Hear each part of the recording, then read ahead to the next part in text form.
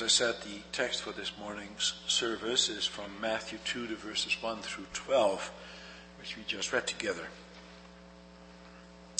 After the sermon, we will sing from Psalm 76, the stanzas 1, 4, and 5. Beloved congregation of our Lord Jesus Christ, brothers and sisters, also you, boys and girls, isn't it surprising the way that the birth of the Lord Jesus is announced? The first ones to know about his birth were the shepherds in the field. The angel of the Lord appeared to them and tells them the good news that to them is born on this day in the city of David a Savior who is called Christ the Lord. Shepherds are on the lower rung of society. They are of no account. They were poor people, people of the land, dirty people. It was generally thought in those days that they could not be trusted. And yet, the Lord God announced his birth to them first. But now in this text we have an even greater surprise, for we see that the Lord makes the birth also known to some magi from the east. These men are foreigners, heathens. You would think that God would go to the high officials of the church, to the priests and to the scribes, or to some other prominent members of the church of that day. But he does not do that. Why? What if the Lord Jesus were to come today? To whom would he announce it? Would he announce it to you or to me? Or would he then also go elsewhere? And if he did, why would he do that? Well, brothers and sisters, boys and girls, the answer is found in the important details of the text. It's not found in external details, for people throughout the ages have embellished the story about the birth of Christ in numerous ways. And they get lost in the details, and in so doing they miss the true message of Christmas. This morning I want to have us look at the true message of the birth of Christ.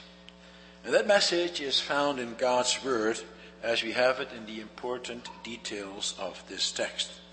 I will preach to you about the important details of the announcement of the birth of Christ. And then we will look at three things. First of all, the inquiry. Secondly, the discovery. And then finally, the worship. So the theme is the important details of the announcement of the birth of Christ. The text tells us about the coming of the Magi from the east. As I said, it's a surprise. You would expect that such messengers would come from the nation, that such a message would come to the nation Israel. And that is why Matthew, in the original language, also put in that little interjection, behold. It is placed in the middle of the sentence of verse 1, just before the word Magi. And so the text should really read, behold, Magi from the east came to Jerusalem. Matthew in this way wants to draw our attention to this unusual occurrence. And so who were these Magi from the east? Some translations call these men wise men from the east. But that's a poor translation. They're not wise men in the biblical understanding of the word. At most you could say that they were knowledgeable men, learned men from a foreign country, rich country. According to some, these Magi came from Persia or Media, and they belonged to a priestly class which specialized in dreams and omens. And they draw partly on ancient historian Herodotus for their support. Others have a different opinion. They state that these men came from Babylonia and that they are in the tradition of the magicians of the court of the Babylonian king. Daniel himself had also belonged to them. And they say that because of the influence of Daniel, these wise men, these Magi of Babylon, were brought into contact with the God of Israel, and therefore also with the messianic expectation. And that messianic expectation was kept alive among them through the years and bore fruit when the Lord God announced his birth through the appearance of a bright star. When the time was ripe, the Lord God appeared to them by a star and had them travel to Palestine. Scriptures, however, do not support such claims. It does not tell us who they are and where they exactly came from. All it says that those Magi came from the east to Jerusalem because they had seen a star. Period. No other details are given. The Lord God does not deem it necessary for us to know any more than that. He does not want us to get lost in the details, for the details as such are not that important. What is important is that he reveals himself to these Gentiles and makes known to them about the birth of his beloved Son in the flesh. Except for a select few, he does not disclose that to his own covenant people. Why? Was it because God's people did not have enough knowledge? Well, not exactly. They knew quite a bit. They knew, for example, where he was to be born, in Bethlehem. Indeed, they knew many of the details and more, for it was the habit of the scribes and the other learned people to argue about and discuss such things at length. In so doing, they got lost in the details and came up with all kinds of learned opinions about the birth of the coming Messiah. And so they knew more about it than even the scriptures themselves reveal. And that is the way it was with their whole religion. They embellished every aspect of it. They added all kinds of details. They added to their laws and to their customs, and they made them binding upon everybody else. They argued and debated all the fine points of the law. And so it was not because of lack of knowledge that the Lord God passed them by. What then was the problem? Well, the problem was that while worrying and arguing about the details, they lost sight of the message. They got bogged down. They no longer knew what the message of the Scriptures was. They did not know any longer how to read the Scriptures. And for that reason, the Lord God passed them by. He went to the shepherds. He went to the Magi from the east. For think about it. If you were to deliberately leave someone off your list of birth announcements, why would you do that? Why would you send a birth announcement to the one and not to the other? Would you send a birth announcement, for example, to someone who you know did not really care about you, someone who did nothing but twist the truth about you, about what you said and did not say, and someone who added all kinds of details about your life which has no basis in fact? Would you have any kind of relationship with such a person? No, you wouldn't. Well, that's the way it was with God's people at that time. They were a rebellious people. They twisted God's word. They did not have a relationship with the Lord their God. They did not have true faith. But now what about you and me, brother or sister? Is your faith a true faith? Do you know the details, but have you lost the message, the real meaning of the message? Do you also get lost in the details while ignoring the message? Do you also twist God's word to suit your purposes? What is important to you about the Christmas story? Do you understand the message of the birth of Christ? For please consider, there is a reason why the Holy Spirit deems it necessary to have this story of the Magi from the East as part of His Word. And He gives us as many details as He deems it necessary for us to know. There are just enough details here for us to understand the meaning of the message. For the details do not add to the purpose of the story. If they do not add to them, then they are superfluous. And so we should not be wiser than God and add more details than God gives Himself in His Word. Man has added many stories to the Christmas story over the years.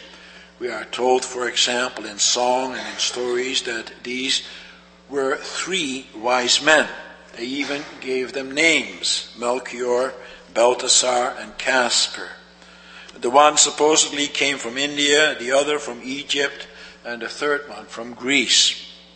There is a legend about them according to which these men were subsequently baptized by Thomas. And they say that the bones were discovered by Saint Helena, placed in the Church Sophia at Constantinople, and later transferred to the great cathedral of Cologne.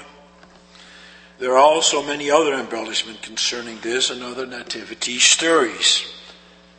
Again, what do the scriptures say? All it says that these men came from the east. We do not even know how many there were. Oh, sure, the song says that there were 3, but the text does not support that either. The only reason why the number 3 is used is because of the gifts they gave: gold, incense, and myrrh. But that does not mean that there were 3 magi. There could have been more or less. When these men came to Jerusalem, they asked about the birth of a king. In asking that question, they made quite a stir. Why do you think that was? You would hope that it was because the people were delighted with the possibility of the birth of a child. But as such, that was not the case. No, it was not because the people were excited about the birth. The commotion came about because these magi from the east came into the city of Jerusalem inquiring of the birth of a king. And they were absolutely sure that such a wonderful event had taken place. But no one seemed to know about it. They were even disturbed that they asked the question that they asked. It made the people afraid. And so was King Herod. He especially was troubled. Therefore, he was very interested in knowing about the birth of such a child.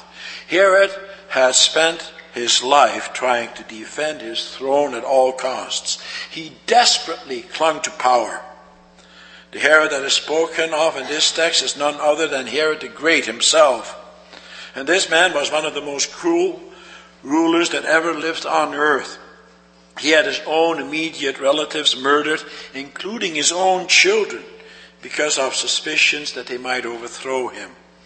He was such a cruel man that even Augustus, the Roman Empire, said about him, "I would rather be Herod's dog than his son." And the people knew about his cruelty. And so when the Magi came from the east to inquire about the birth of a royal child, it is understandable that Herod was disturbed, as it says in verse 3. The word that is used here means that he was shook up. He was thrown into alarm. Why? For no other reason than that through such a royal child, he saw a threat to the throne. And therefore, as the text also says, the people of Jerusalem were troubled with him. They were shook up as well. But not because they were afraid that Herod's position might be threatened. Herod was not very much liked. They loved to get rid of that man. Why then were they alarmed? Well, because they knew what he was capable of. They knew that such a birth, if indeed it did happen, spelled trouble. And as we know from the passage we read, they were right to be disturbed. For he killed all the male children of Bethlehem 2 years and under. When King Herod receives wind of the fact that the Magi are making their inquiries in Jerusalem, asking about the birth of a newborn king, he quickly summons all the chief priests and the teachers of the law, and he asks them about it. And from them he learns that such a child will be born in Bethlehem.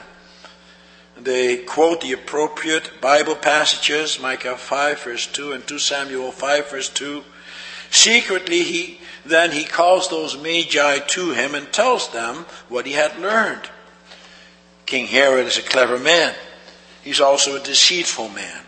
He pretends to be genuinely interested in the birth of such a child, and he tells the Magi to go to Bethlehem and diligently seek the child out and to let him know once they have found him. For, so he says, he too wants to worship that child. Of course, nothing is further from the truth. But he is so convincing and sounds so genuine that the Magi believe him. He tells them to go to Bethlehem. We come to the second point. As soon as they started to make their way to Bethlehem, the star once again appeared in the sky to point out the way for them. The text does not tell us if anyone else saw this star. Again, the Holy Spirit did not deem it necessary for us to know. We do know that for the Magi this was a clear sign.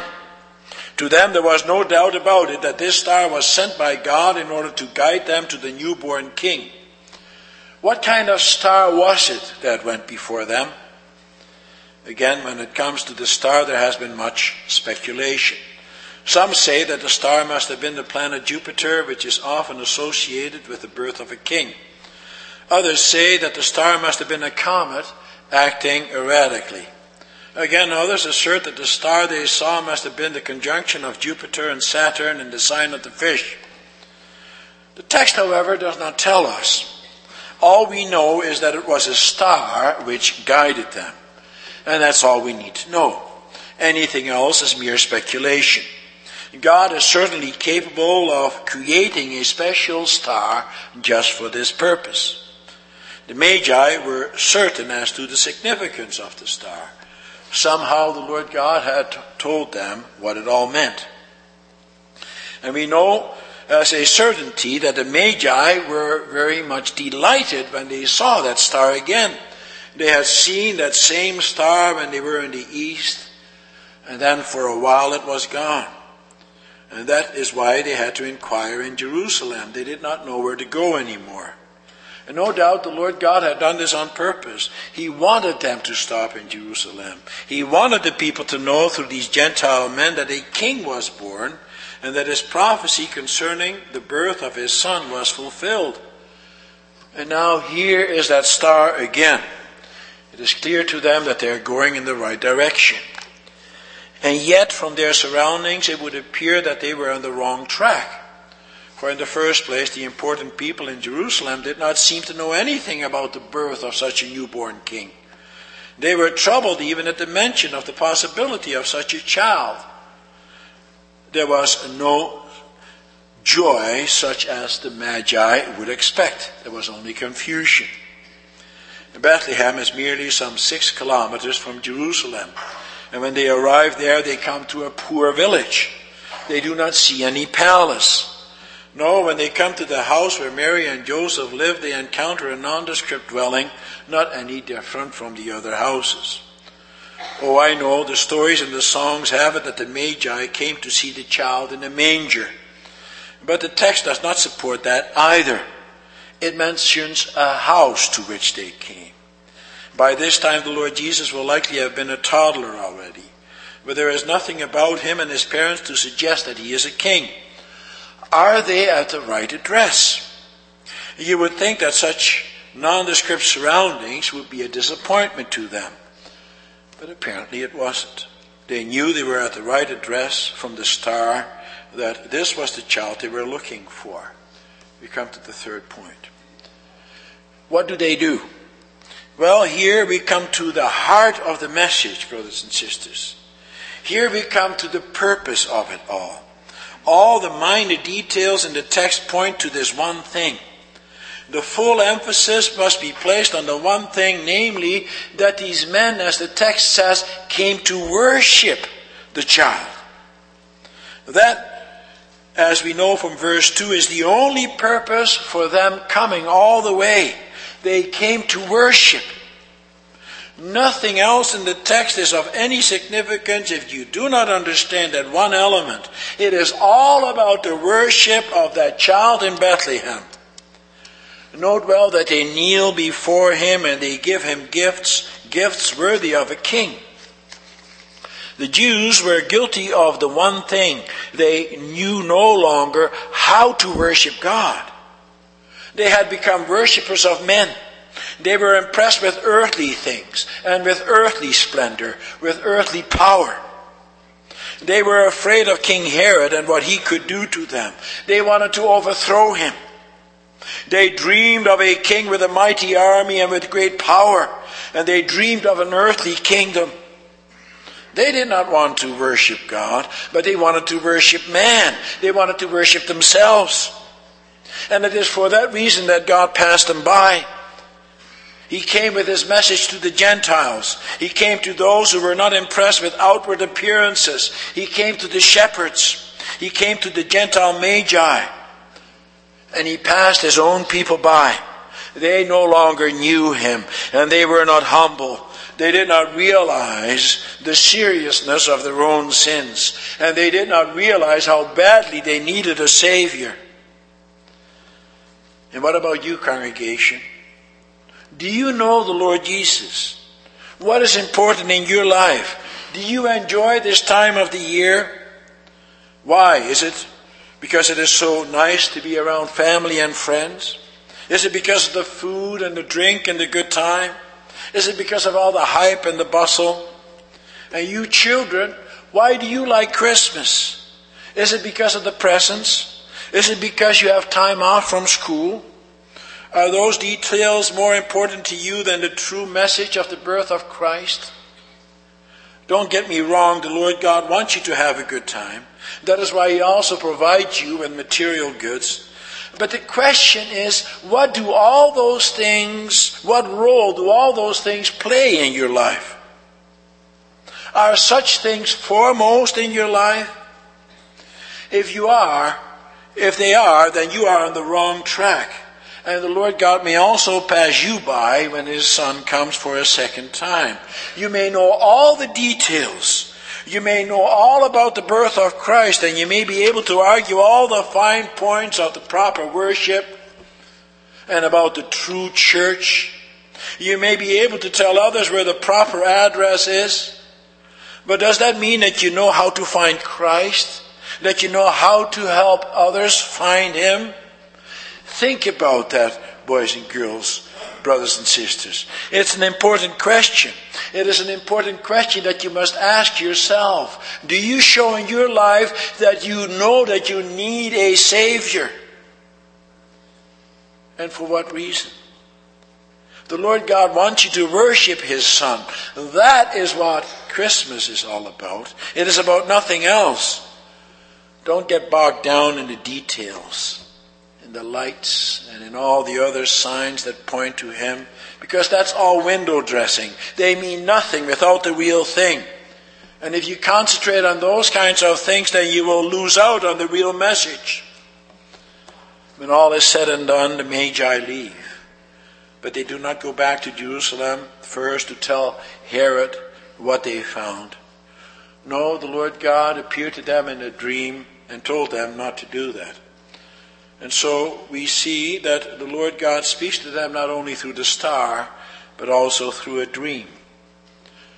Were these Magi true believers? You would certainly think so, but the text does not say. Also, with this detail, the Holy Spirit does not deem it necessary for us to know. He gives us enough to know that what we must know concerning our own responsibility. The Lord God does not want to pass us by. He does not want to pass us by when He comes again for a second time, for the last time. What must you and I know? That we must worship Him. We must worship His Son. Why? Because He saves us from our sins. That's what it's all about. That's what Christmas is all about. Everything else is only window dressing. Everything points to the Savior. Do the details of your life also point to Him? Amen.